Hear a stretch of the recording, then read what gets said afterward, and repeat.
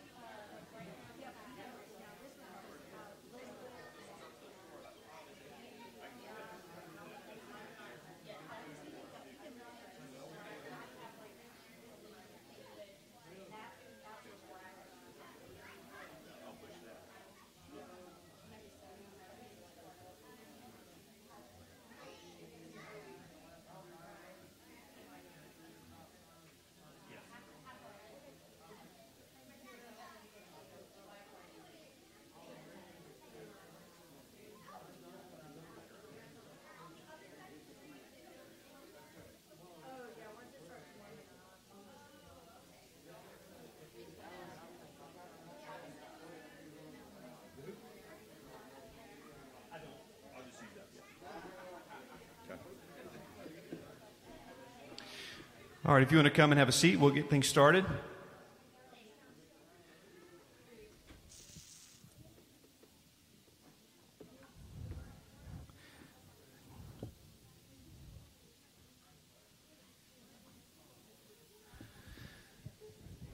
I have a few announcements for you this morning, so I'm going to let you get your seat.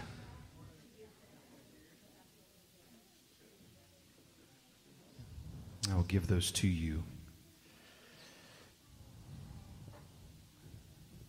I feel as though, and this is a good thing, I feel as though when every time Easter comes up, I guess because of the way I was raised in the church culture that I was raised, there's a lot of emphasis placed on making that service for Easter very different.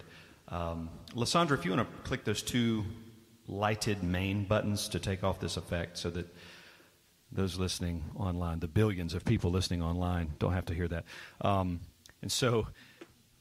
Anyway, what I was saying is, growing up in this culture, there's this pressure to make this really pristine, really different, standout type of a service. And I get it. I get the pressure, and I think that's fine. I've been a part of some wonderful, wonderful Easter productions, Easter services. But I get to thinking about Haven Ridge. I mean, we just preached through the resurrection for weeks, and I think we try to do a good job emphasizing the gospel weekly. So it's a good thing that, It's a good thing that we don't have to really make something so different, so unique, so distinct that stands out, because that would almost imply that we aren't so gospel heavy or gospel centric at other times. So today will somewhat be business as usual, doing our best to make much of Christ and His gospel. Austin's going to be preaching for us through the book of Hebrews, a timely message for all of us that has weighty implications. So let me go through a few of these announcements for you. Heather's baby shower. Heather Scholler, can you give us a brief one-sentence update on how Jeremy's doing for those that may not have seen it, and I'll relay it. Yes. That's a gift of concisement I do not have. So Jeremy's doing really well. If you haven't seen on Realm, she's been posting letters that he sends so that you can read from his pen, from his mind, how he's doing, and things seem to be going well for him, especially with his intention to be evangelistic, and so we're continuing to pray for him and pray for you, and hopefully you've not felt super isolated or alone. I know you've traveled the world since he's gone, something about freedom. I don't know. I'm not telling him that. But so Heather's baby shower is the 25th. Okay, the 25th of April is going to be a potluck directly after church. There are some other details to that, but please go to Realm and you can see what those details are. Okay, so that is baby shower, April the 25th. Again, our Easter gathering that we were going to have last week, but whether we had to cancel, we're postponing that till next week, the 11th. That's going to be from 3:30 to 6 p.m. A lot of stuff going on there. I think the Groves will have their horses out. I think that they're going to do a hayride and stuff, things of that nature. Just a good time of socialization, fellowship, and all of that. There is going to. We would ask that you would bring food. Some of you had asked about, I think the Hammers. I think Austin, you had asked about what to bring. Forgive me for not responding. Hopefully somebody else did. But basically, you're bringing food enough for your family plus one is how we normally do those potluck things. For those of you that may not be comfortable doing the whole, social eating experience, potluck stuff, that's okay. Bring something for yourself, and that'll be just fine. You do what's best for you and most comfortable for you. Let's see. We do want to be praying for the Dill family. Evan lost his brother this week, and that's online. People know that, so I'm not putting them on the spot or anything like that, but a tragedy nonetheless. So we want to be praying for that family, that God would just give grace to the whole family. Evan has another brother, his dad Chuck, and all the other family around that whole situation. If you did not see, I think Catherine posted it both on Realm and on Facebook. I think Tracy created a food train, a meal train. And Catherine had asked that, if you're going to give any amount of money in preparing food or purchasing food or whatever, that maybe that you would consider in lieu of that giving that to help the funeral costs, because those things are considerably expensive, So, but consider that as a way of rightly loving the Dill family. In a few weeks, I think, Austin, I think we had established the week of the 24th, 25th. The 25th is when we're going to start our marriage series. We haven't talked a lot about that until today. Just to let you know, it's going to be a 4-week series. All right, and so I'll just kind of let you know, and this is an important thing for us because marriage and teachings on marriage are always relevant. I understand that there are some people that aren't married now or are no longer married or whatever. I understand that, but don't think that this doesn't apply to you. Think of it in this way. Think of it in terms of, adding to what you already know about marriage and what you can help as far as wisdom and understanding to pass on to others who will be married or who are married and need counsel, need help, and need to have a biblical worldview that's shaped for them with regards to marriage. And so the 4 topics within the discussion are as follows. We'll deal with the origins of marriage. Of course, this is very timely, because marriage is today redefined. You can lawfully unite any 2 existing beings, basically, and call it marriage. But that doesn't fly in the face of the Bible, because God, as the originator of marriage, also lays the groundwork and the terms for marriage. So we're going to talk about the origins of marriage, building an apologetic, and seeing a biblical theological framework for God's design for marriage. Week 2 of that will be role distinctions in marriage, understanding the unique and distinctive function the wife and the husband has been given, and why those distinctions matter. Week 3, communication and conflict, understanding the necessity of language, intention, and vulnerability as it pertains to a healthy marriage. Because I don't do a lot of marriage counseling. I know a lot of married people, and I've been there for 16 years now, and I understand that a lot of times when there's turmoil or problems, it's usually because you're not communicating, or you're not communicating well, or communicating rightly. So those things are important. Week 4, intimacy in marriage, restoring the beauty and privilege of intimacy between man and wife. And this will be handled with great verbal modesty, I assure you. Okay, so it will be a kid-friendly, kid-safe environment. This is not one of those leave your kids home because, it's going to be, inappropriate. Not at all. That's not what we're aiming to do. But intimacy is an important part of marriage and what that means. Now, because of all of this effort, we normally don't do this, but we're going to push back the evangelism training, all right? So maybe till the fall. There's just a lot kind of going on in my life, and I'm going to be writing a lot of that stuff. I have a lot of stuff written down already, and there's other things that I want to consider and I want to do. So if you'll extend that grace to us and allowing us to push that back a little bit, that would be fantastic. Most of you don't need my help in that area anyway, but don't think of me coming at this as I'm going to teach you this new apologetic. I'm going to teach you something that's going to revolutionize the way that you evangelize. If you have the gospel, you have what matters most, but this is going to be approaches to it, getting into conversation, practical things like that, a demeanor and a disposition. I was telling Bill last night as we were celebrating Bill's birthday. He's 37. We were talking. I said, Bill, I think I have an ability to talk to somebody about hard things and not get punched in the face. And I think that's important to share with people, right? So anyway, so we'll see. So allow us that grace. We'll let you know. I know we were supposed to launch it April 26, 2020. I've had a year. I get it. But it got put on the back burner with COVID and all of that. So here we are again. Final announcement, we're going to implement a nursery strategy, all right, and that's going to happen in about 2 weeks. I'll give you a brief explanation of that, but first, understand that, we appreciate your patience. I know we have a lot of kids down there. These are good problems to have. I have still been in contact with Mandy at Little Me, trying not to pressure her, but trying to be a constant voice in her ear just so she doesn't forget about us because she has a lot going on. So I've asked Mandy about potentials of things, a timeline of things, or how they are, or where they are. So we're not there quite yet. She's optimistic, but she's been optimistic for several weeks. So we'll see, or for several months. We'll see what happens there. But in the meantime, Kelly and the children's team has been working on an approach to taking care of our situation with having 137 children down there with 2 adults. We understand that's not the way you want to operate, and we're not dismissive of that, which is why these things are being implemented. That's going to start in about 2 weeks. So basically what's going to happen to simplify things is the 3 and 4-year-olds. The 3 and 4-year-olds. So if you're a parent to a 3 or 4-year-old, understand that your child will stay in here for the first quarter of the service. Okay, so you'll not take them down there immediately. They will stay up here. Then they will be dismissed. They will be kept separate. Now, they will either be...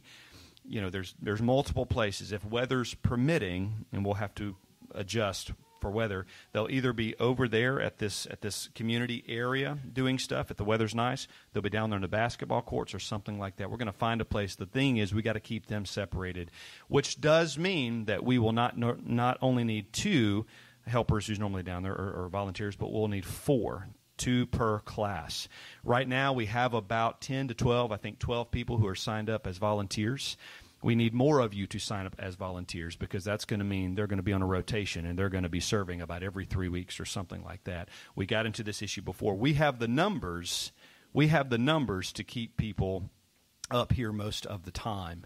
And so if you're able to do that, especially if you have a kid down there and you're not surfing down there, I'm just there's some teeth gritting going on by some folks. So this is an opportunity to be a part of helping out, right? So if you're not signed up for that, and that's something that you can handle. Some people are like, look, if I take care of a kid, I'm not going to do well. I'll have a breakdown. Well, then stay up here. No breakdowns. Those aren't good. But if you can handle it, if you can handle the crazy, and you can love those kids, then we ask that you talk to Kelly and get a part of that list. If you don't, we're going to give her your name. She's going to call you anyway. So just be prepared to give a defense for the denial that's within you. All right. So, and that's how we'll do that. So anyway, I think that's all of the announcements. Austin, help me if I've forgotten one. When did y'all have a date for that? After the baby shower.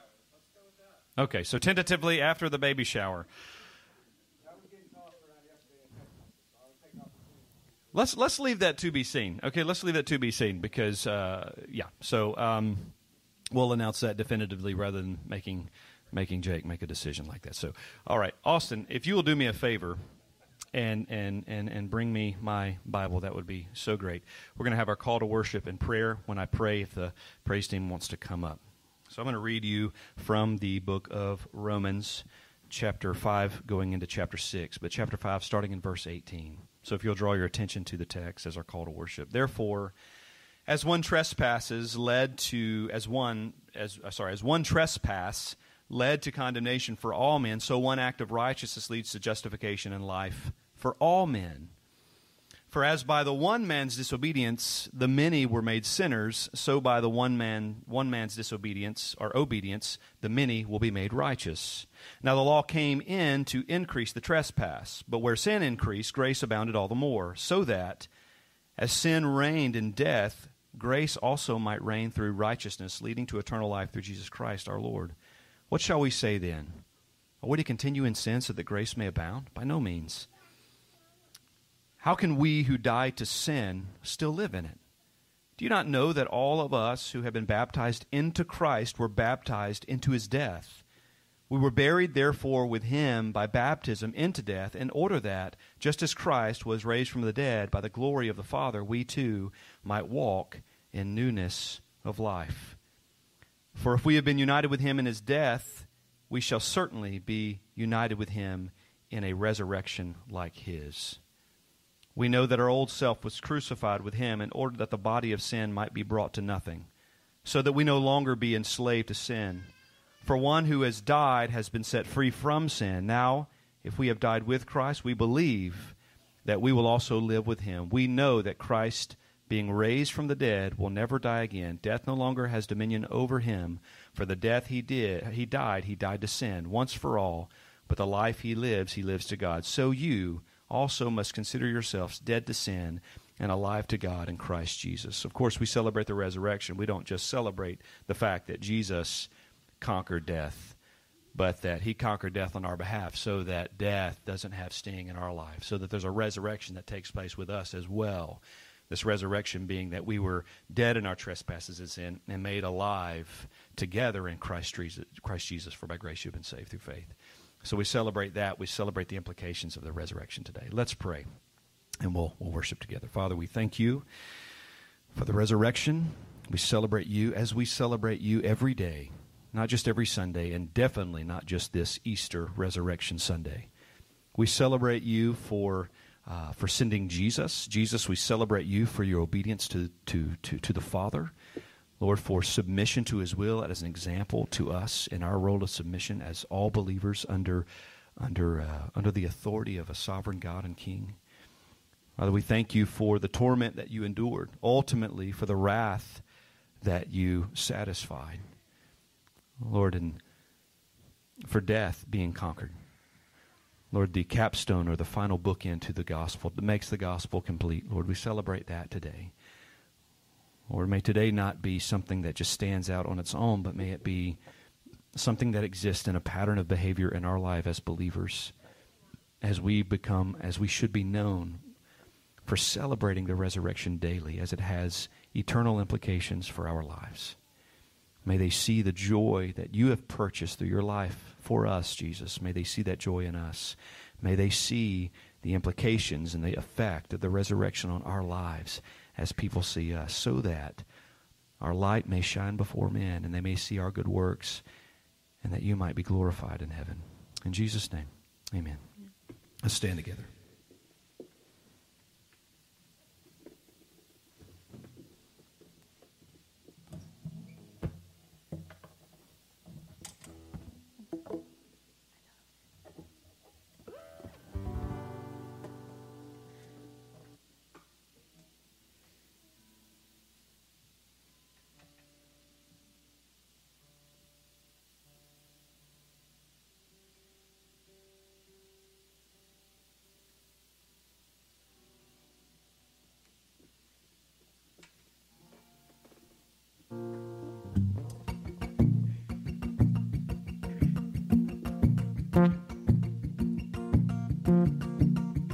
Alone in my sorrows, dead in my sin,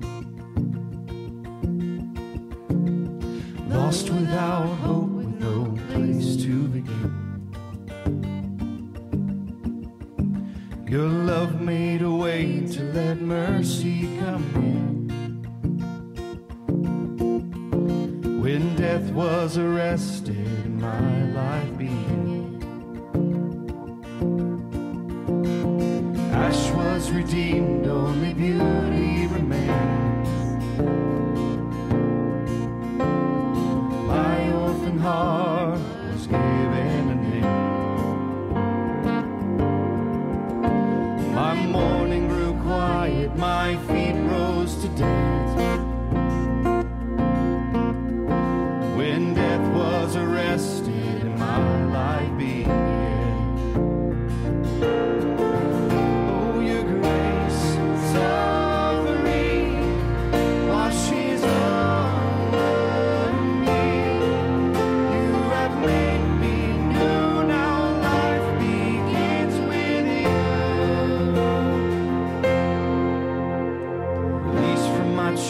I'm a prisoner no more. My shame was a ransom he faithfully bore. He canceled my debt and he called me his friend. When death was arrested and my life began. Oh, you grace washes over me. You have made me new. Now life begins with you. It's your endless love pouring down on us.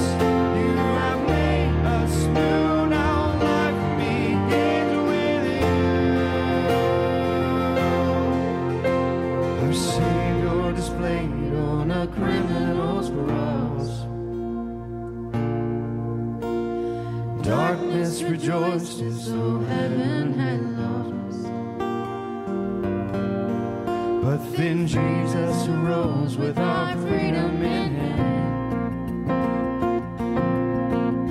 That's when death was arrested and my life began.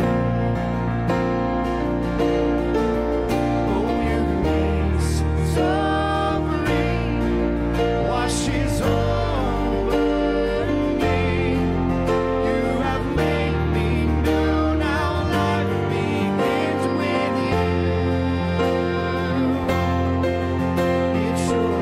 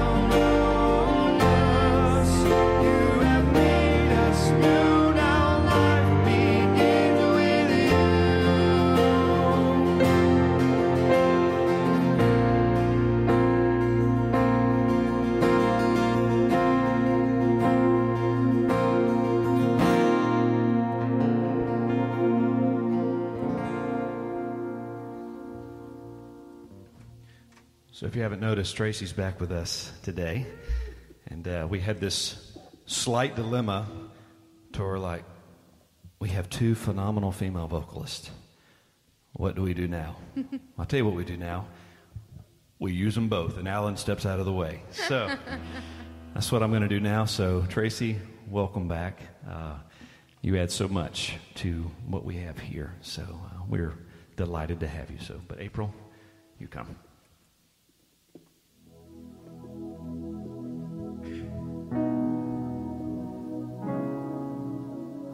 I'm going to read Psalm 111. Praise the Lord. I will give thanks to the Lord with my whole heart, in the company of the upright in the congregation. Great are the works of the Lord, studied by all who delight in them. Full of splendor and majesty is his work, and his righteousness endures forever. He has caused his wondrous works to be remembered. The Lord is gracious and merciful. He provides food for those who fear him. He remembers his covenant forever. He has shown his people the power of his works, in giving them the inheritance of the nations. The works of his hands are faithful and just, and all his precepts are trustworthy. They are established forever and ever, to be performed with faithfulness and uprightness. He sent redemption to his people. He has commanded his covenant forever. Holy and awesome is his name. The fear of the Lord is the beginning of wisdom. All those who practice it have a good understanding. His praise endures forever.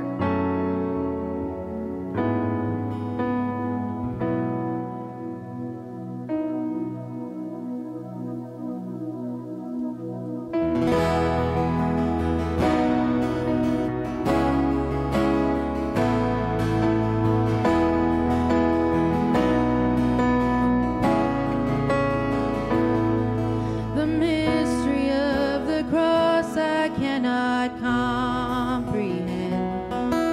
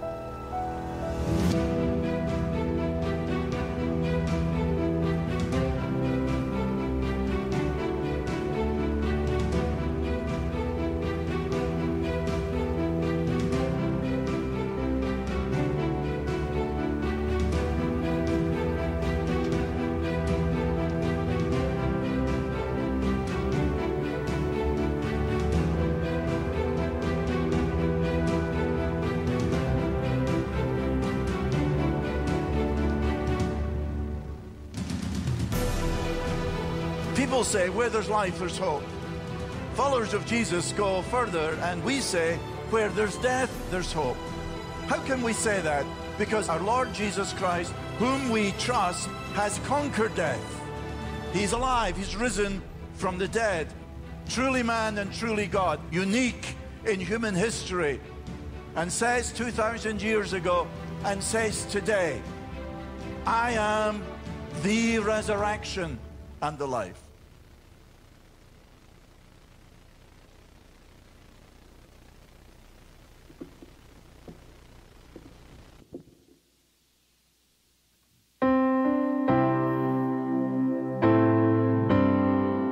You can stand and sing with us.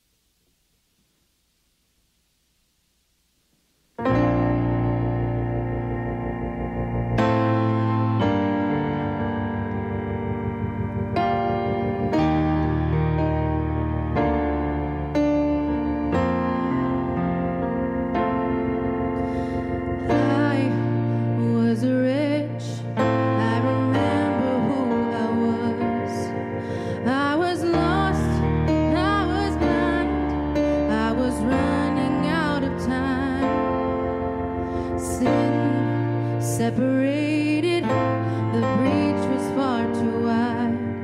But from the far side of the chasm, you held me in your side. So you made a way across the great divide, not behind heaven's throne, to build it here inside. And there at the cross, you paid the debt I owed, broke my chains, freed my soul, and for the first time I had hope. Thank you, Jesus, for the blood applied.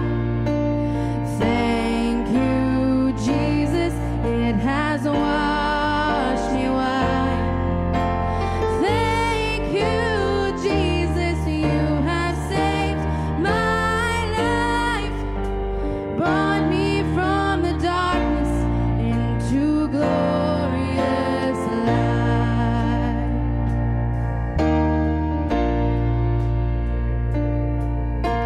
You took my place, laid inside my tomb of sin. You were buried for 3 days, but then you walked right out again. And now death has no sting, and life has no end. For I have been transformed by the blood of the Lamb. Thank you, Jesus, for the blood applied. Thank you, Jesus, it has washed me white.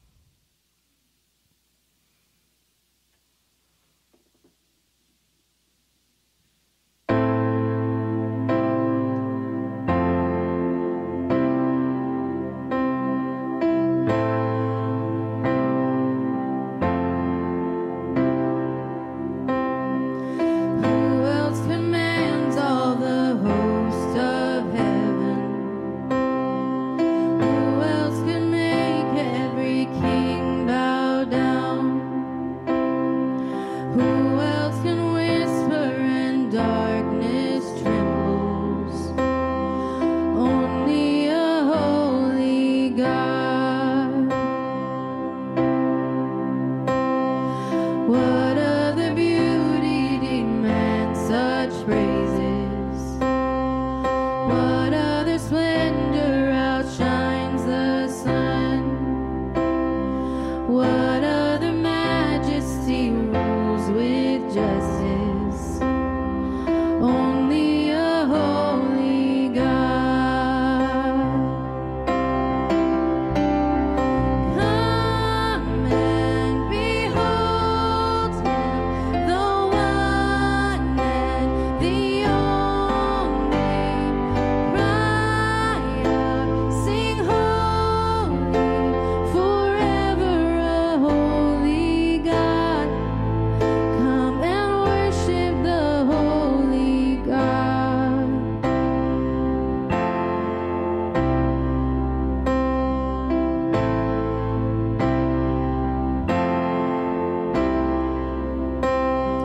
What other glory consumes like fire?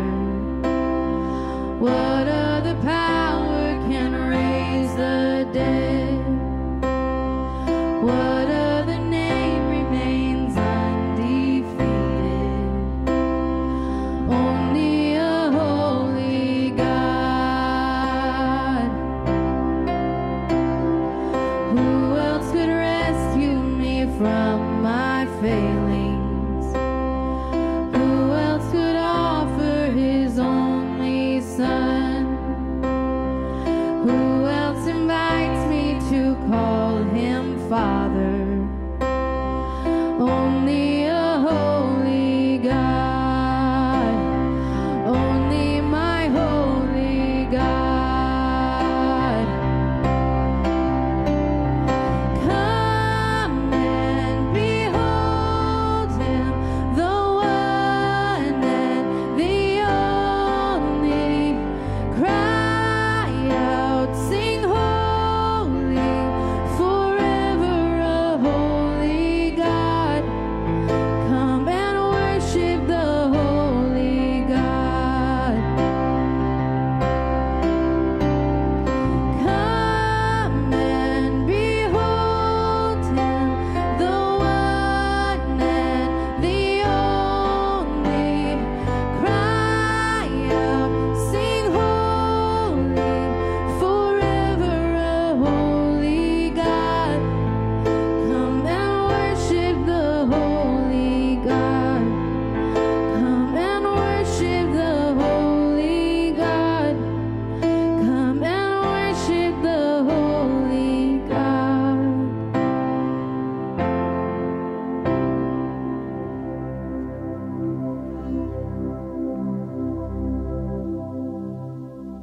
Thank you. You may be seated.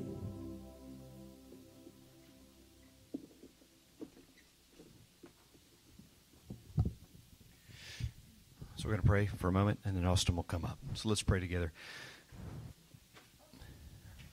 Father, we ask this morning that, first and foremost, that you would inhabit the praises of your people. Lord, that as we've offered you our praise and song, Lord, that you received that and it was a pleasing aroma to you, but also, God, that our worship as a form of submission to your holy word would be a pleasing act of worship as well. And those would be more praises that you might inhabit.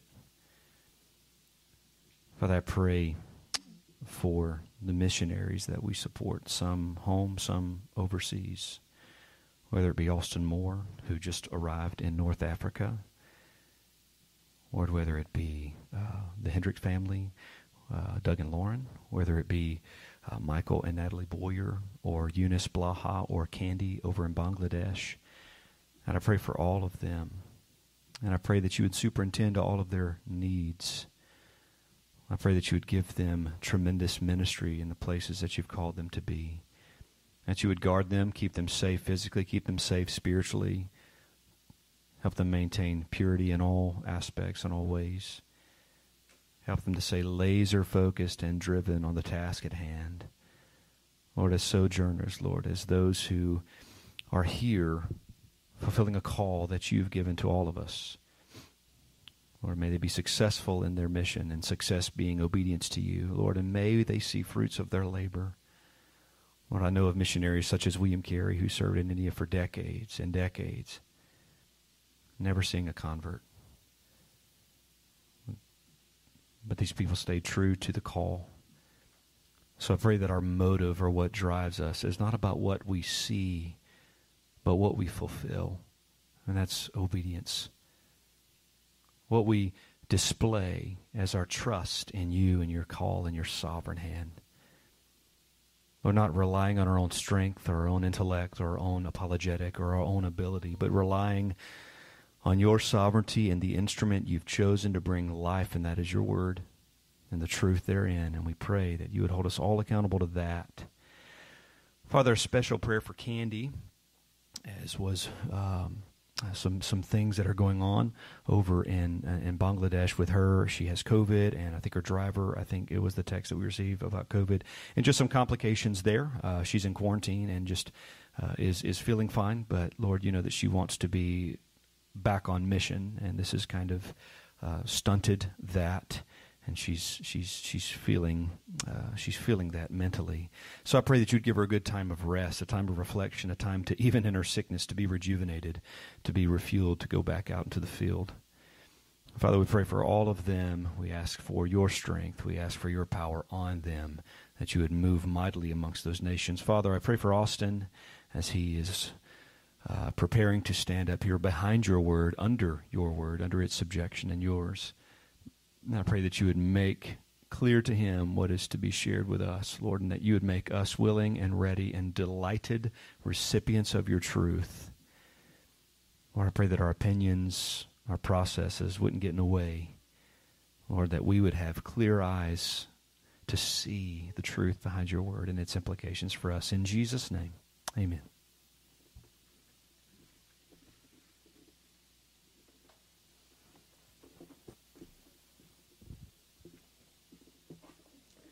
If you have a Bible, and I hope you do, turn with me to the book of Hebrews, chapter 13. As Alan mentioned earlier, we've spent so much time at the end of John on the resurrection and all that it entails. We more or less made the decision to not really focus on the resurrection specifically today. And so I'm not going to go to a common passage, obviously, if you know much about the book of Hebrews. I'm not going to go to a common passage that I think is touched on Easter Sunday. But I'm going to go to a passage, and ultimately this message is about missions. It's about evangelism.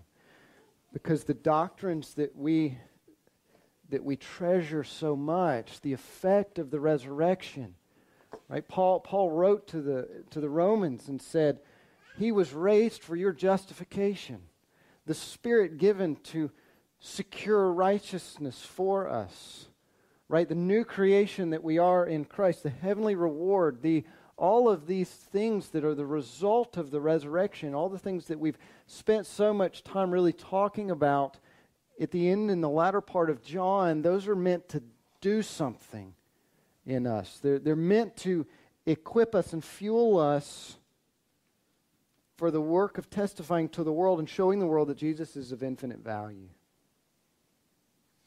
That if the Bible is true and the hope that is espoused and proclaimed within it, then our lives ought to look radically different from the rest of the world.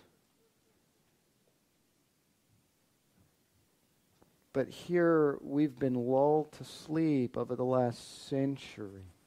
Now I say that and I look out and I see so many of you, and I love this church. I love the passion that the people in our church have for Christ, and the desire for clarity, and the desire to not be comfortable here, but to take the gospel there. And so I'll say this as a footnote. This message, I feel like, is mainly for me. Because as I've studied through this, and I've read this, and the Lord has just laid this on my heart over the last several weeks, I've said, Austin, this is what you need. And so I hope that some of you need this message too. I mean, that's the reason I'm praying it. Either to to move you outside the area of comfort in your witnessing, in your sharing of the gospel, in your missions effort, maybe to foster some sort of crazy dream that the Lord's been stirring in you. You're just not sure what to do with. Perhaps this is the catalyst to push you beyond those whatever boundaries they are. And maybe some of you are already there. Maybe some of you are already there outside the camp. You're feeling the pressures of the culture.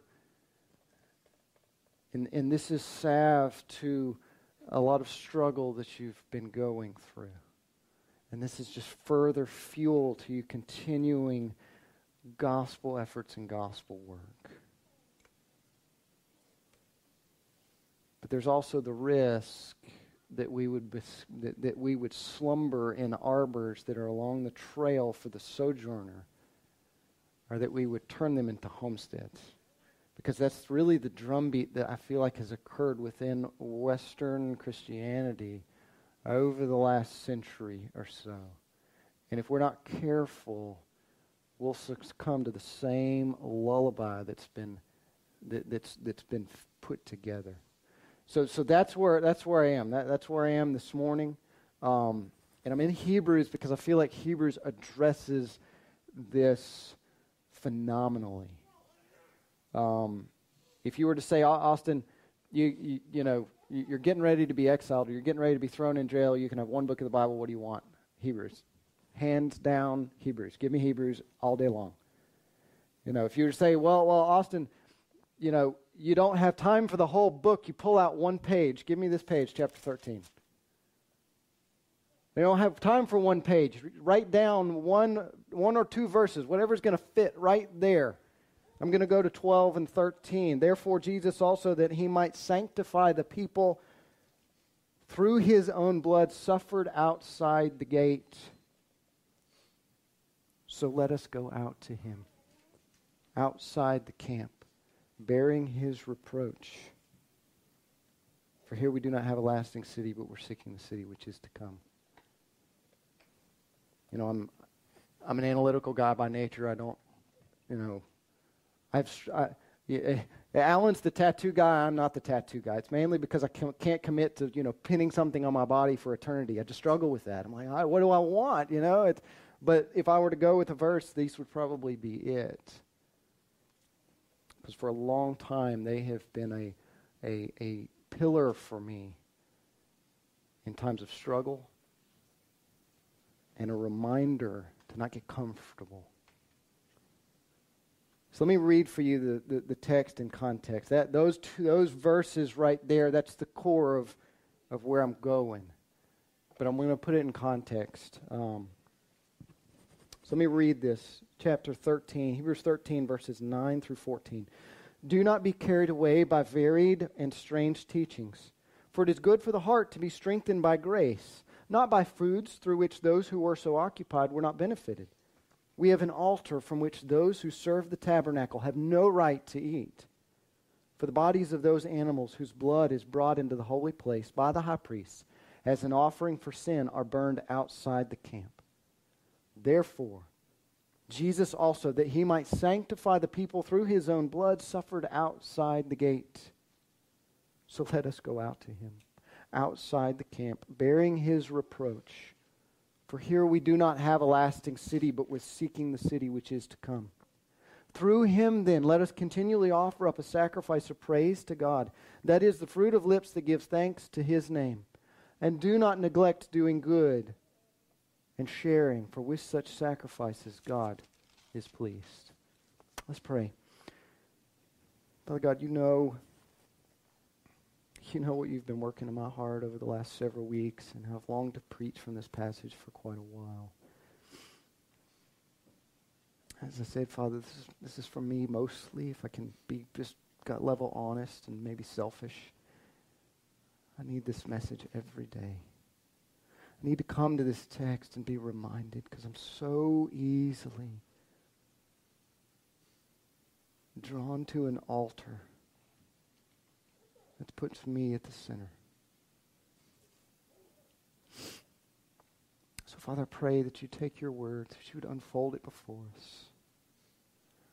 that you would stir in our hearts a holy discomfort to step outside the walls of a comfortable, safe religion,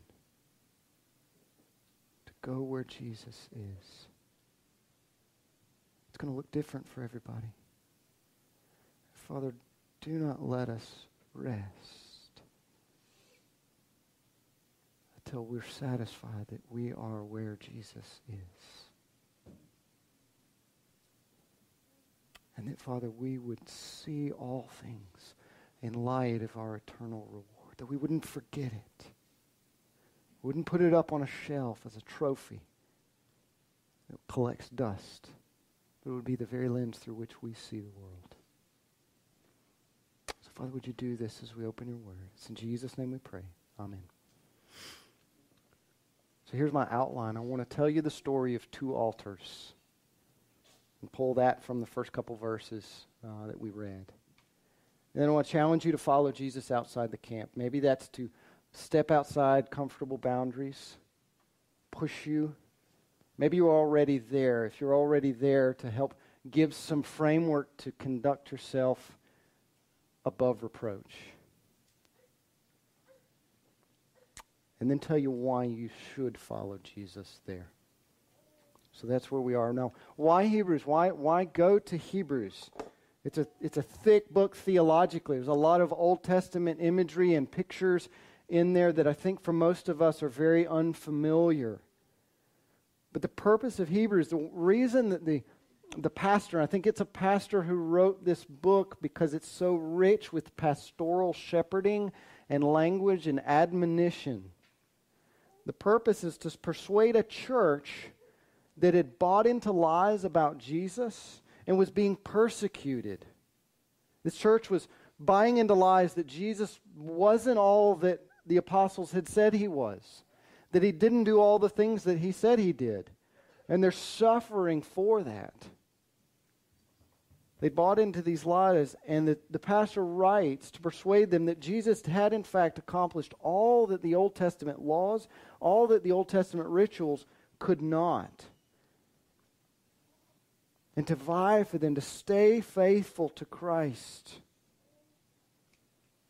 And that doing so would garner a future reward worth any measure of earthly suffering. That's the drumbeat that runs through the whole book of Hebrews. And so we plop down into chapter 13, very end of the book, and he's bringing this whole message, all of his argumentation. He's bringing all of this to a close. You want a good Easter passage to read? Read the whole book of Hebrews this afternoon. 303 verses take you roughly 45, 50 minutes if you just read straight through it. Time after time, he sets up grander pictures of why Jesus is better, why he's better than the angels, why in his humanity, being made for a little while lower than the angels, he was able to conquer death, do something that no one else was able to do, why he's greater than Moses, as the builder of the house is greater than the one who lives in the house. Why he's a greater high priest than the Old Testament priest. Why his sacrifice of himself made once was superior to any of the Old Testament sacrifices. Why him as the fulfillment of the Old Testament covenant is better than the Old Testament, or better than all the promises that were given in the Old Testament are in fact fulfillments of that. And on he goes. So we get here to the very end. And he makes one last just solid punch. And what he's saying in verses 9, 10, 11, he says, don't be carried away by varied or strange teachings. For it's good for the heart to be strengthened by grace, not by foods through which those who were so occupied were not benefited. We have an altar from which those who serve the tabernacle have no right to eat. For the bodies of those animals whose blood is brought into the holy place by the high priest as an offering for sin are burned outside the camp. See, this has the backdrop of the Old Testament sacrificial system, and particularly what happened on the Day of Atonement.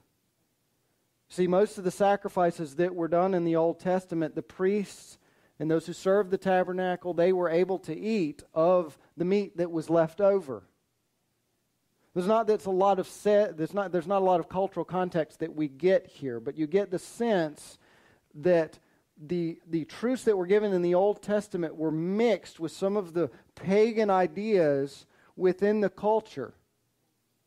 Okay, so you have this that's why he admonishes them, don't be carried away by varied teachings. That's alien teachings, right? Those are teachings that are estranged from those that God has given. He says, don't be carried away by strange teachings. Those are diverse teachings. That Greek word that's used there is used, it's the same word that's used to describe metals that are the combination of different elements. Okay, like brass. And when you take different core metals and you fuse them together, right? You have a diverse mixture there. No, you think of ideas that are half-truths maybe and that are combined with things that are false, right? And so he's saying don't be carried away by these alien teachings, these teachings that are foreign from the promises of God, or strange teachings, or teachings that are mixed with and have a little bit of a sense and a smell of the truths of God, but there's a lot of things that are false in it. Don't be carried away by these things. And so the backdrop of that of what he's giving to them is their familiarity with the Old Testament sacrifices. And that specifically on the Day of Atonement, the high priest went into the holy place, the Holy of Holies, the only place he could go. Once a year, he went in there. And he offered up sacrifices for the sins of the people, for the nation. But he did not, and none of the priests ate of the meat that was left over from those sacrifices. The bull and the goat, they were taken outside the camp, outside the safety and the walls of the camp, and they were burned.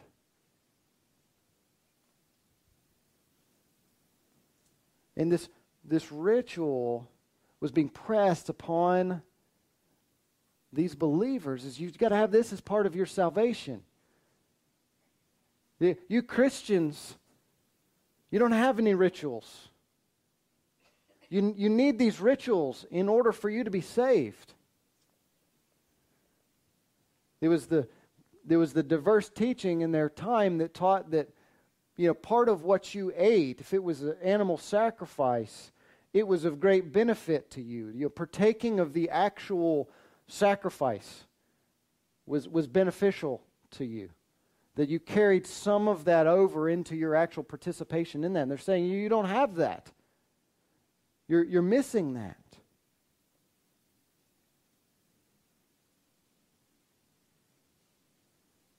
And the writer writes, and he says, don't fall for that trap.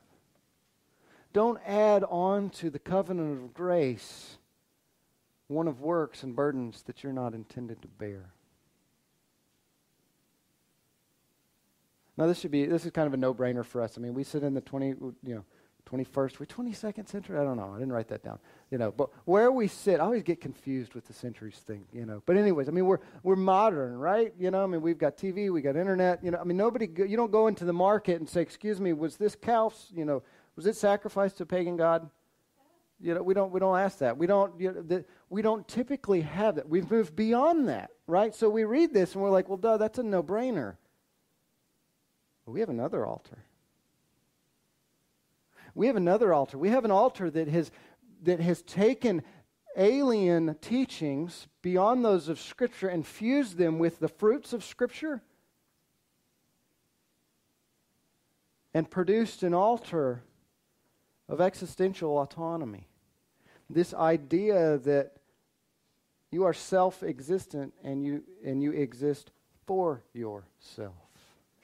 It's an alien and diverse teaching. It's sort of the modern theological or existential McGriddle. You had one of those McGriddle. I mean, it's got phenomenal breakfast foods like mished together. I mean, you get sausage and you get egg and cheese, and then you get a pancake, right? I mean, that's awesome. I drove over from my family's worshiping with my parents at my home church for Easter today. So I drove over to be with you and to preach, which I'm very grateful to do. But I had a McGriddle on my way over. So this is a very real example for me. Because when you eat a McGriddle, you're like, oh, that tastes great. That's fantastic. Oh, it's wonderful. And then an hour later, you're like, why did I eat that? So this is a very real analogy for me right now. I have a rock in my stomach. But this is what modern culture has done for us, right? Oh, this takes great going down. These modern ideals of virtue, and I'll get more into that, here shortly. But it tastes great going down, but we pay for it later. Perhaps not in our lifetime, but in our children or our grandchildren's lifetime. This idea of self-existence and that you exist for yourself. And both secular culture and popular American Christianity, they worship at this same altar. Okay, don't get in your mind that, we're talking about the they over there. Right? The they over there. No, this is modern, popular American Christianity, and then on the farther side of that, of a secular culture that denies the existence of God and shuns anything related to Christianity. They worship at the same altar, two different sides of it.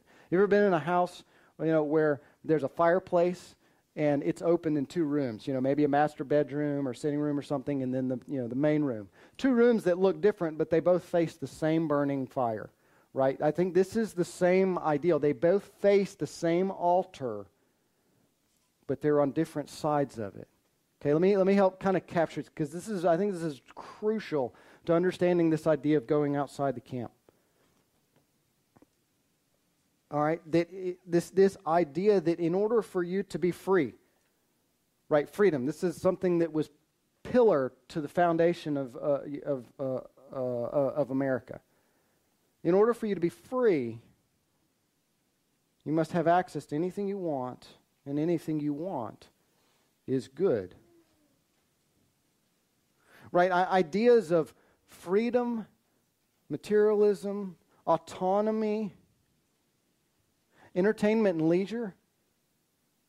200 years ago in the entertainment industry, if you were in that industry, you were kind of laughed at. It wasn't really considered a real job because you had reality. And the entertainment industry was totally fiction. And over the last 200 years or so, that's morphed.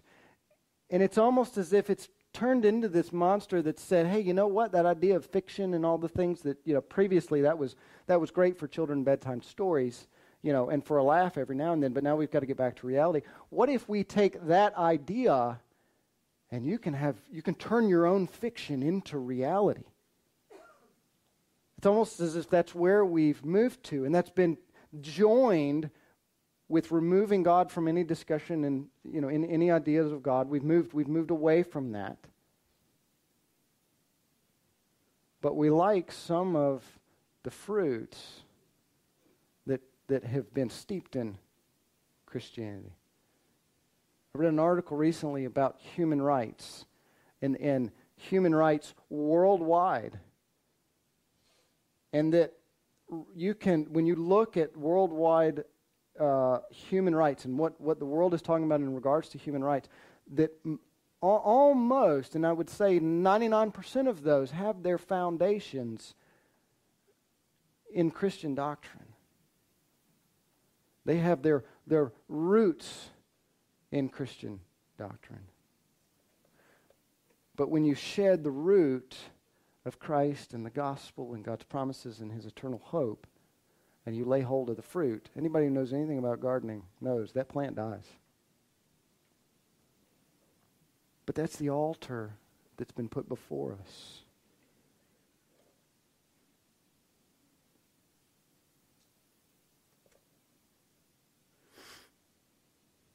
And there's rituals performed at both these altars, right? Rituals that seek to procure your comfort, your security, the aggrandizement of you, apart from God or by the means of God. Right? This would be, activism. Any sort of a social activism. No.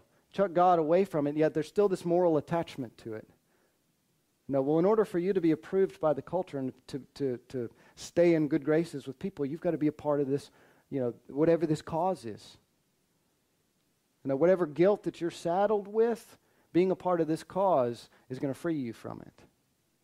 We're made in the image of God. If the Bible is true and sin is true and all these things that, biblical concepts are true, we can't get away from it. Even if you deny the existence of God, you cannot escape that. You've got to do something with it, and that's where we are. But on the other side of the spectrum, American Christianity saddles the individual with the guilt of your sin. Yes, Jesus died for you, but you still have to work that. Right? You still have to come to church dressed rightly, or you've still got to come to church and do all these moral goods. Otherwise, you're not good enough. So we end up looking around at one another, going, "Am I good enough? Am I good enough?" And we're surprised when the lost world performs righteous actions, or let me put it this way, performs moral goods, and we're a little offended at that, and we're a little concerned because they're a little better than I am. We don't look at it from the perspective of the cross and say, any good that's done there, that person needs Christ just as much as I do. And if I find myself looking at them going, wow, that's a moral good that I should be a part of, I should see more and more my own need for Christ.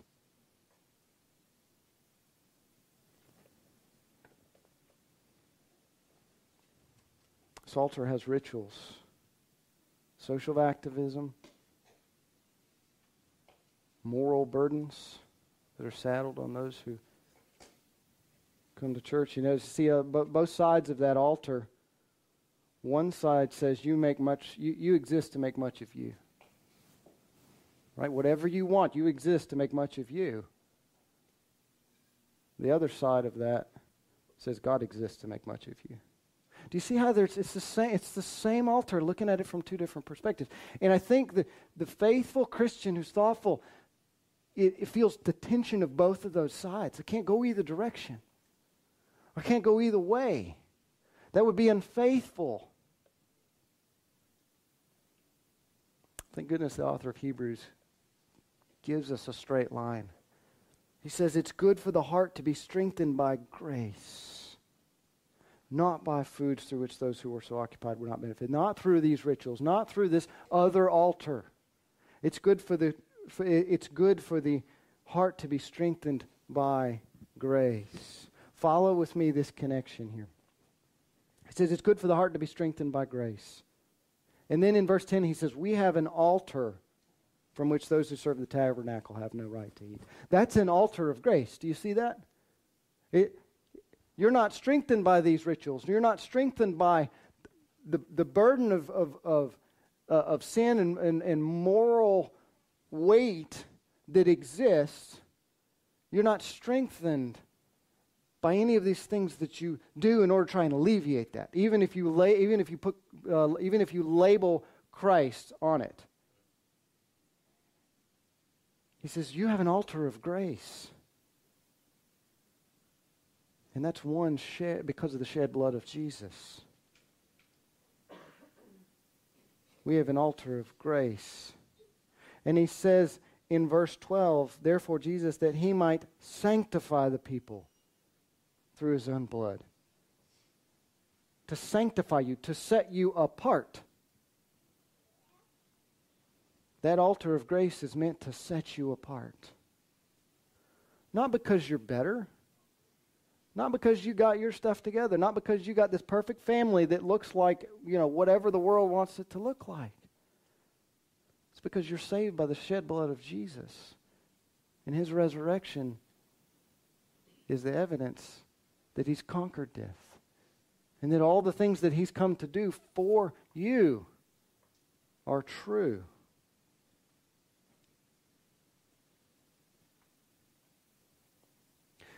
So the grace of God is given to us through the cross, and that's the grounds for our identity. Not whatever cause we're part of.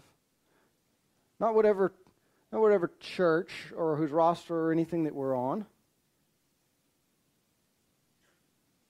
It's the grace of God given to us through the cross. And it's also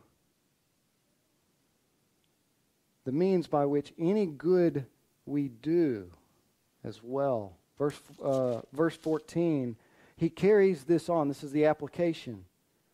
He says, through him then, through Jesus, through the grace given to us, through the altar of grace, don't neglect doing good and sharing, for which such sacrifices God is pleased. It's not like he's kind of tacking this on like, oh yeah, by the way, do good to people and share. No. He says if your identity is in Christ, these will naturally flow out of that. If you worship at this altar of grace, the fruit that you're going to bear, it looks like this. Do you see that?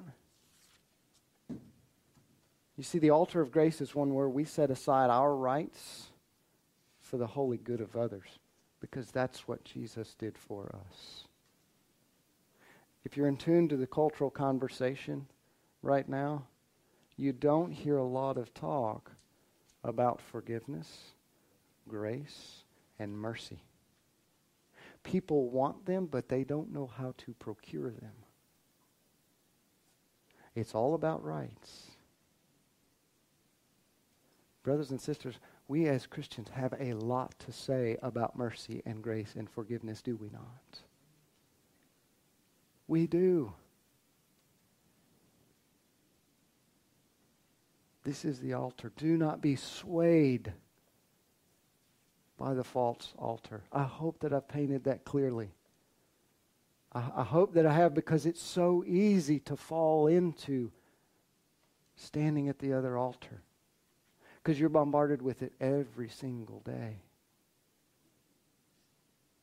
I was driving over here. I told Tina earlier, I said, when I get an hour and a half, 2-hour drive from Georgia, over here every once in a while, and I'm preaching, it just gives me opportunity to think of word pictures. So you're probably going to get a lot of them. I know. But I was driving over here, and I see this one billboard that says, it says people who texting and driving makes good people look bad. And I'm sitting there, I'm reading that, I'm going, this is using cultural shame to keep you from texting. Now, we all know, don't text and drive. I'll be the first to say I really struggle with that, Please keep me accountable, Jamie. Someone else, you were just right there, I know. But do you see that? It's cultural shame that I would look around and go, somebody's going to see this and think ill of me. Yeah, this is a social activism in just a simple aspect of texting and driving. Cultural shame used as a pressure to keep you from texting and driving. What's the reality? You might wreck and kill yourself or kill someone else who's in the car. This is, so you see that. It's just one example. Let me move on. I can't use too many illustrations. We worship at the altar of grace. But coming to that altar is not without immense cost because of where it's located. Look at what he says. He says, therefore Jesus also, that he might sanctify the people through his own blood, suffered outside the gate. So let us go out to him outside the camp, bearing his reproach. Jesus endured the suffering in order to sanctify you. That means to set you apart for ministry, for the proclamation to the world that Jesus is your greatest treasure, that he's worthy of worship, that he's worthy of all the things that he's secured because of his resurrection. So the author of Hebrews says, so let us go out to him. The altar's out there. It's outside the camp.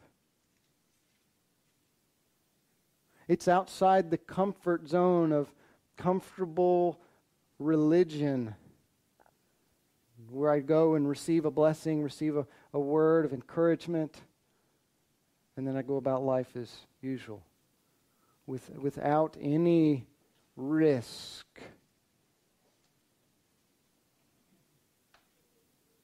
This is the point of what he wrote to the Hebrews. It's a call for them to leave the securities of religious rituals and follow Jesus which would mean further suffering. You know, earlier in Hebrews, the writer, he recalls a time when this very church, when their faith and their obedience to Christ caused them to suffer, and they rejoiced. And he brings this to them by way of reminder. Let me read this to you, Hebrews 10, 32 and 34. But remember the former days when after having been enlightened, when you first came to Christ, having been enlightened, you endured a great conflict of sufferings, partly by being made a public spectacle through reproaches and tribulations, and partly by becoming sharers with those who were so treated. Why? How did that happen? He tells us, he says, for you showed sympathy to the prisoners and accepted joyfully the seizure of your property, knowing that you had for yourselves a better possession and a lasting one. Do you see that? I mean, these Christians, these early Christians, they were being persecuted. Their life didn't look like the rest of the culture.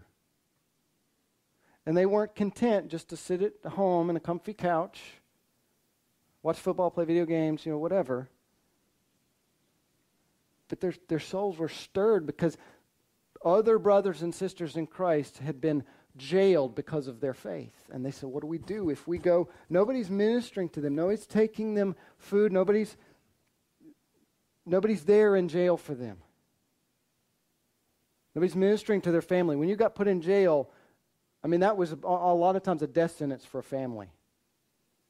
And they said, what do we do? If we go, they will know we're Christians and we might receive the same fate. And they said, well, go. It's a minor act of obedience for the love of other brothers and sisters in Christ, but it demonstrated that Christ was their greatest treasure. It said they went, and they lost houses. They lost camels. I would say cars, but they lost property. They lost possessions. And they rejoiced because they were counted worthy of suffering for Christ.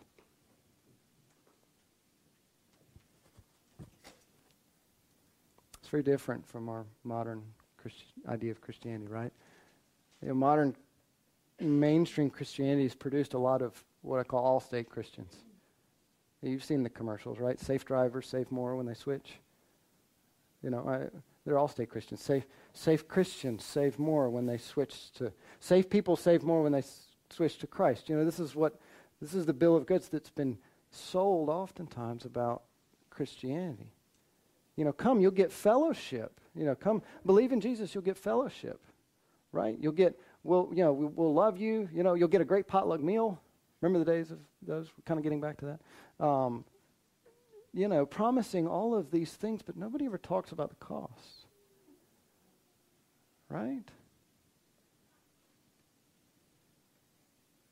You'll be safe. You'll be comfortable. You'll get, we'll hook you up with some local people who are in business, and you'll get more business. Right? Well, that makes sense. Save money. I'll rub shoulders with the in crowd.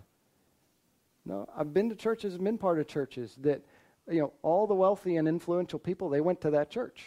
And so if you moved there, if you wanted to be, you wanted to have success in the town, you went to that church. And you were automatically folded in and you got phenomenal earthly benefits. Allstate Christians.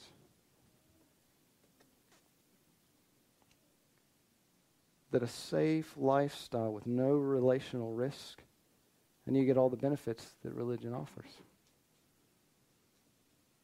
But that's not what Scripture defines as faithful Christianity. The author of Hebrews doesn't write this as if it's an option. Let me just give you a sample of other areas in Scripture that bring the same idea to the forefront. Paul wrote to Timothy, pastor at Ephesus, early pastor. He's given him, hey, here's what you need to do as a pastor. And he says, all who desire to live a godly life in Christ Jesus will suffer. You're doing discipleship, Timothy. Here's Christianity 101. Tell your converts, get ready to suffer. How's that for an evangelistic, hook? You want to follow Jesus, you're going to suffer.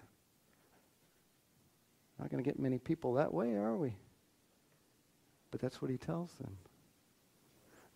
Remember Sermon on the Mount, Jesus says, be the salt of the earth and light. Let your light shine before men in such a way that they'll see your good works and honor your Father who's in heaven. Do you know what precedes that? Blessed are you when people insult you and persecute you, falsely say all kinds of evil against you because of me. I don't think that Jesus was bookending something and starting something new. They flow together. If you want to be salt and light, expect and anticipate the world is going to hate you. Jesus said, if they persecuted me, they will persecute you. Do you see more? Where is Jesus? Is he over here in the comfortable part of culture? Or is he outside the camp where wolves are? Dangerous darkness. Jesus said, if anyone wishes to follow me, he must deny himself, take up his cross, and follow me. 1 Peter 4:12.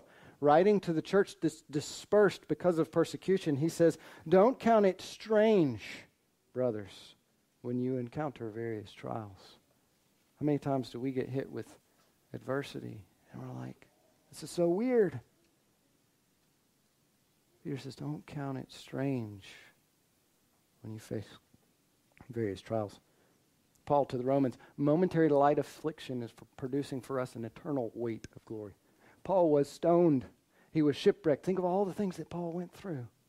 And he calls it momentary light. Lord, give me that perspective. You know, I get a splinter in my finger at work, and I'm crying. You know, my 6-year-old daughter told me the other day, I don't think I would want to be a daddy. And I was like, why is that? She said, because you have to work really hard and get a lot more splinters than everybody else. Yep. We have this contest between she and I. I show her my splinter. She shows me hers. She feels better. You know, it's great. It works out. Stephen in the book of Acts, overcome by the Holy Spirit, proclaims the gospel, and he's killed for it. And he rejoices. Paul, jailed and beaten, the apostles martyred, the early church suffered immensely, scattered. The New Testament letters and the Gospels were written, shared, and compiled, not because they were bestsellers, not because they were on everybody's popular list, but because of the immense hope that they offered in the face of unspeakable suffering. So when we read these of sufferings and those that happen around the world, they oftentimes don't resonate with us. You know, what resonates with us more often, I think, is songs like Zach Brown Band, Chicken Fried. If you're familiar with it, I mean, here's think of this. I thank God for my life and the stars and stripes. May freedom forever fly, let it ring. Salute the ones who died and gave their lives. Why? So we don't have to sacrifice all the things we love, like our chicken fried. I love me some Zach Brown music, don't get me wrong, but I cringe a little bit every time I hear that because I'm like, that's not what I was made for. It's not. I had a conversation with a coworker the other day about the new movie that's come out, Nomadland. Now, I haven't watched it. I don't know anything about it. I'm not advocating it. But just knowing the concept of it, you know, these guys that they go around, they're nomads, you know, live whatever they want, you know, they travel and stuff. And I'm like, man, that would be so cool in my mind. But I was like, I don't think I could do it because that's not what I was made for. You know, the self-autonomy, I exist to exalt myself and feed my self-desires whatever I want. Even if I frame that in some sort of a moral good, it's not what I'm designed for. Jesus is not comfortably settled behind the safe walls of a southern church or on a lounge chair in the backyard sipping lemonade and playing cornhole. He's out beyond the gate where it's not safe. So this is my message to you. It's a call to go outside the camp. Go outside the gates. Do you have risky relationships that prioritize a person's salvation over functional advantages and shared common goods? You got some crazy gospel dream ministry in a dark place where Jesus is not welcomed? some kind of crazy gospel dream. Nobody else really understands, but the Lord's laid it on your heart and you're just not sure what to do with it.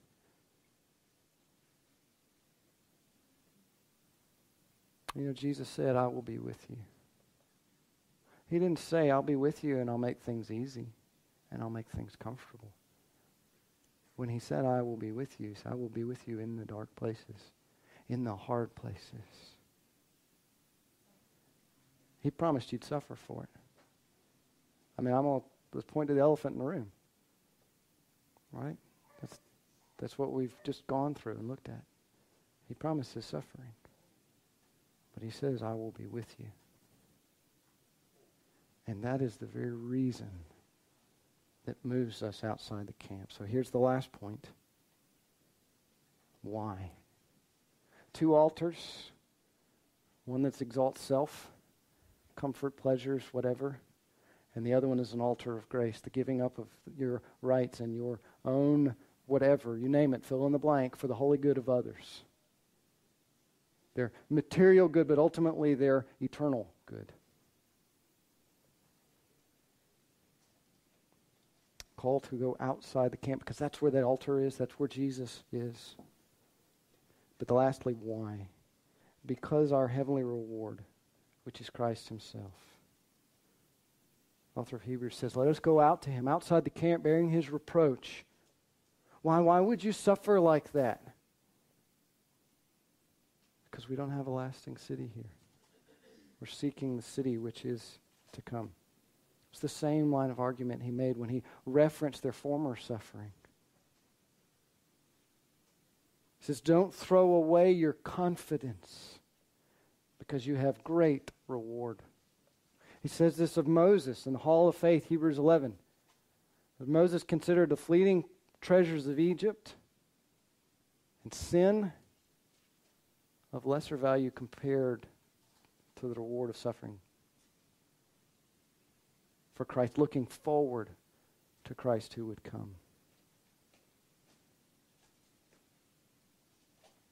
And that's not a promise of future comfort, because you have all the stuff you need or want. You know, I think a lot of times we put heaven in the background. We put the new heavens, new earth, the coming of Christ, his return, where he won't judge us, but he'll secure our salvation. It will become a reality. We will experience it in its fullness. We don't bring that into the conversation. That I think rarely motivates us for missional work, but the author of Hebrews makes it the primary thing. When all the redeemed church of God is saved to sin no more. Right? Revelation 21, it may actually be Revelation 22, but in there, John's given a vision, and he's given a vision of the new city to come, the new Jerusalem. And there's this wonderful picture of the gates and the jewels, and there's a lot of architectural language that's given there. But do you know what is said just prior to that? The angel of God comes to John, and he says, come, I will show you. He says, come here, I will show you the bride, the wife of the Lamb. And then he paints the picture of the new city, the new Jerusalem. Do you see that? That the architectural language that's given there, and all of its artistry and all of its splendor and its wonder, it's used to describe the bride of Christ.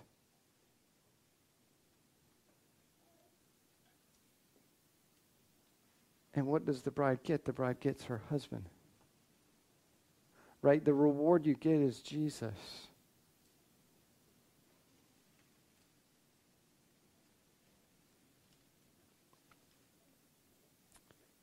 That's what motivates us. That we are sojourners. And that all of that should have an impact on how we view everything. So as I close, let me just ask some application questions. Do you live your life in such a way that demonstrates to the world that Jesus is your greatest treasure? It's Resurrection Sunday. Do you live Do you live like you follow a resurrected Savior? Do you live like Jesus never actually came at all? I think that's an honest question I have to ask myself every day. Every day. Do you hold your convictions about hot button topics like abortion and marriage and sexuality and all that entails, about racial discrimination? Do you hold those in such a way that that shows that Christ is exalted as your greatest treasure? Do you have that as a backdrop, as a foundation, as a framework? What about your views on the pandemic, mask, vaccine, gun control, even? Does it have eternity as the background, as the framework? A willingness to follow Christ outside the camp to demonstrate to the others that he's your greatest treasure and that he is genuinely worthy of worship. If that's true, that's going to fundamentally impact how we argue for these things.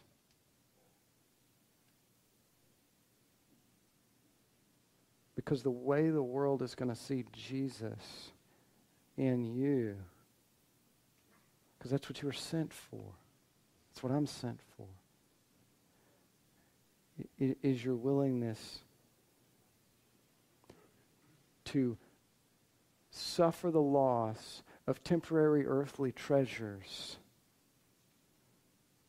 for the sake of gaining Christ, who's the one who distributes mercy and grace and forgiveness. The very things that the culture and people need, but want to secure them through a false altar. I think part of the reason that forgiveness and grace and mercy are not talked about is because of the cost. It's costly. And when a Christian follows Christ, has crazy dreams, right? No, maybe that's, and that's not necessarily, hey, I'm going to go out on a street corner and preach to everybody. Not everybody's gifted in that way. I understand. Don't hear me and look around and going, well, I've got to do this, or I've got to go to foreign missions. I've got to go to a country where I'm most likely to die by the time I set foot in there. I'm going to go stand out on the street corner. I'm going to preach, and I'm going to have arrows shot at me, or I'm going to be shot, or I'm going to be decapitated. That's not necessarily it. Not everybody's equipped in that way. That may be as simple as saying, you know what? I'm going to adopt a child. Right? I mean, that's expensive. That takes resources. You're bringing into your home the sin nature, of an individual who's foreign to yourself. Heard this explained to me by a fellow brother of mine, a fellow pastor. And he adopted a child, and he and his wife got pregnant in the same year. So they brought a child home who they adopted, and they had their own son. And years later, I asked him, I said, just share with me about this. And he said, Austin, I'll tell you one thing. He said, when I look at my biological son, I see my sin walking around outside myself. It's easy to assimilate to that. It's easier to address that and deal with it because there's a part of me or there's a part of my wife. For the adopted child, there's sin that's being dealt there, and there's even personality distinctions, and the two are very different, that he said are very foreign to me, and that's a different struggle. That's a very, very different struggle, and I'd never thought about that. So even things like that can be a crazy gospel-focused dream in the wake of a culture that says, no, you should feed your own desires. That means loss. You should have gain, and whatever that means to you. Albeit with some moral framework, because we can't escape that, right?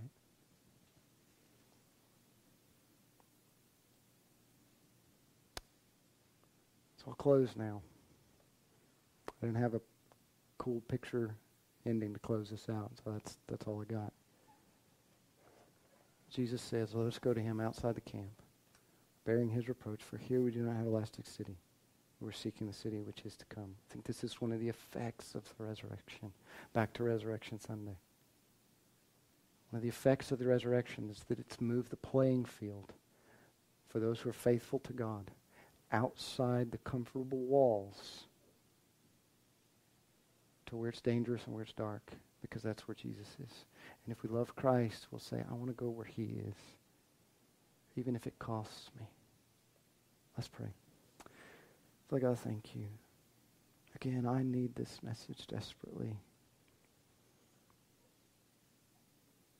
Because Father, you know my heart and you know my own struggles.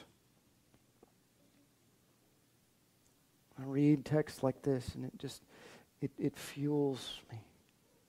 If I'm honest to say I have fears, genuine fears that you won't be enough, and I come back to your word and I said, you're my anchor in heaven.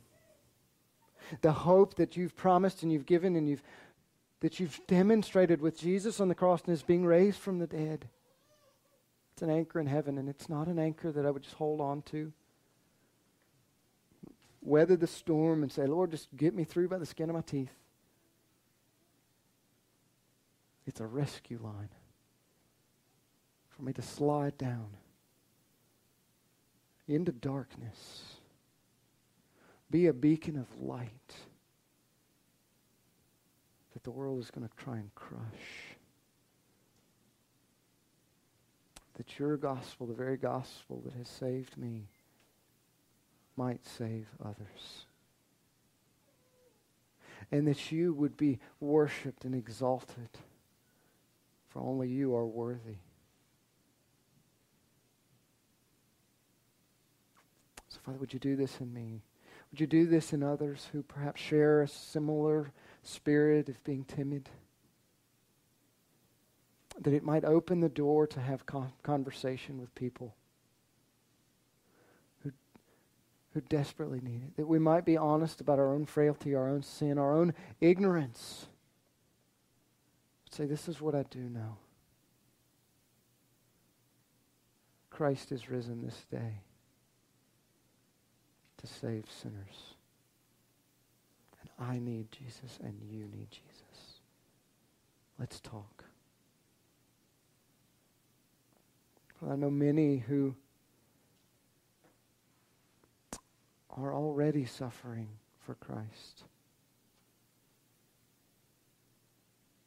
And I pray, Father, that for them you would further fuel that desire to see Christ exalted, that while standing outside the camp, they would not stand in the way of Christ, looking back at the city, but would stand behind him and point others to Jesus.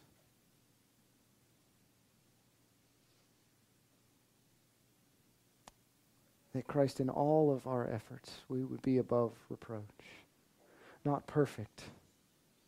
And where we stumble, we would ask forgiveness honestly and openly. But Father, we would seek continually day after day to point others to the cross where true mercy and true forgiveness might be found. It's in Christ's precious name that we pray. Amen. May the Lord bless you, may he keep you, may he cause his face to shine upon you, may he lift up his countenance to you, may he give you peace on this resurrection day. You're dismissed. Have a blessed day.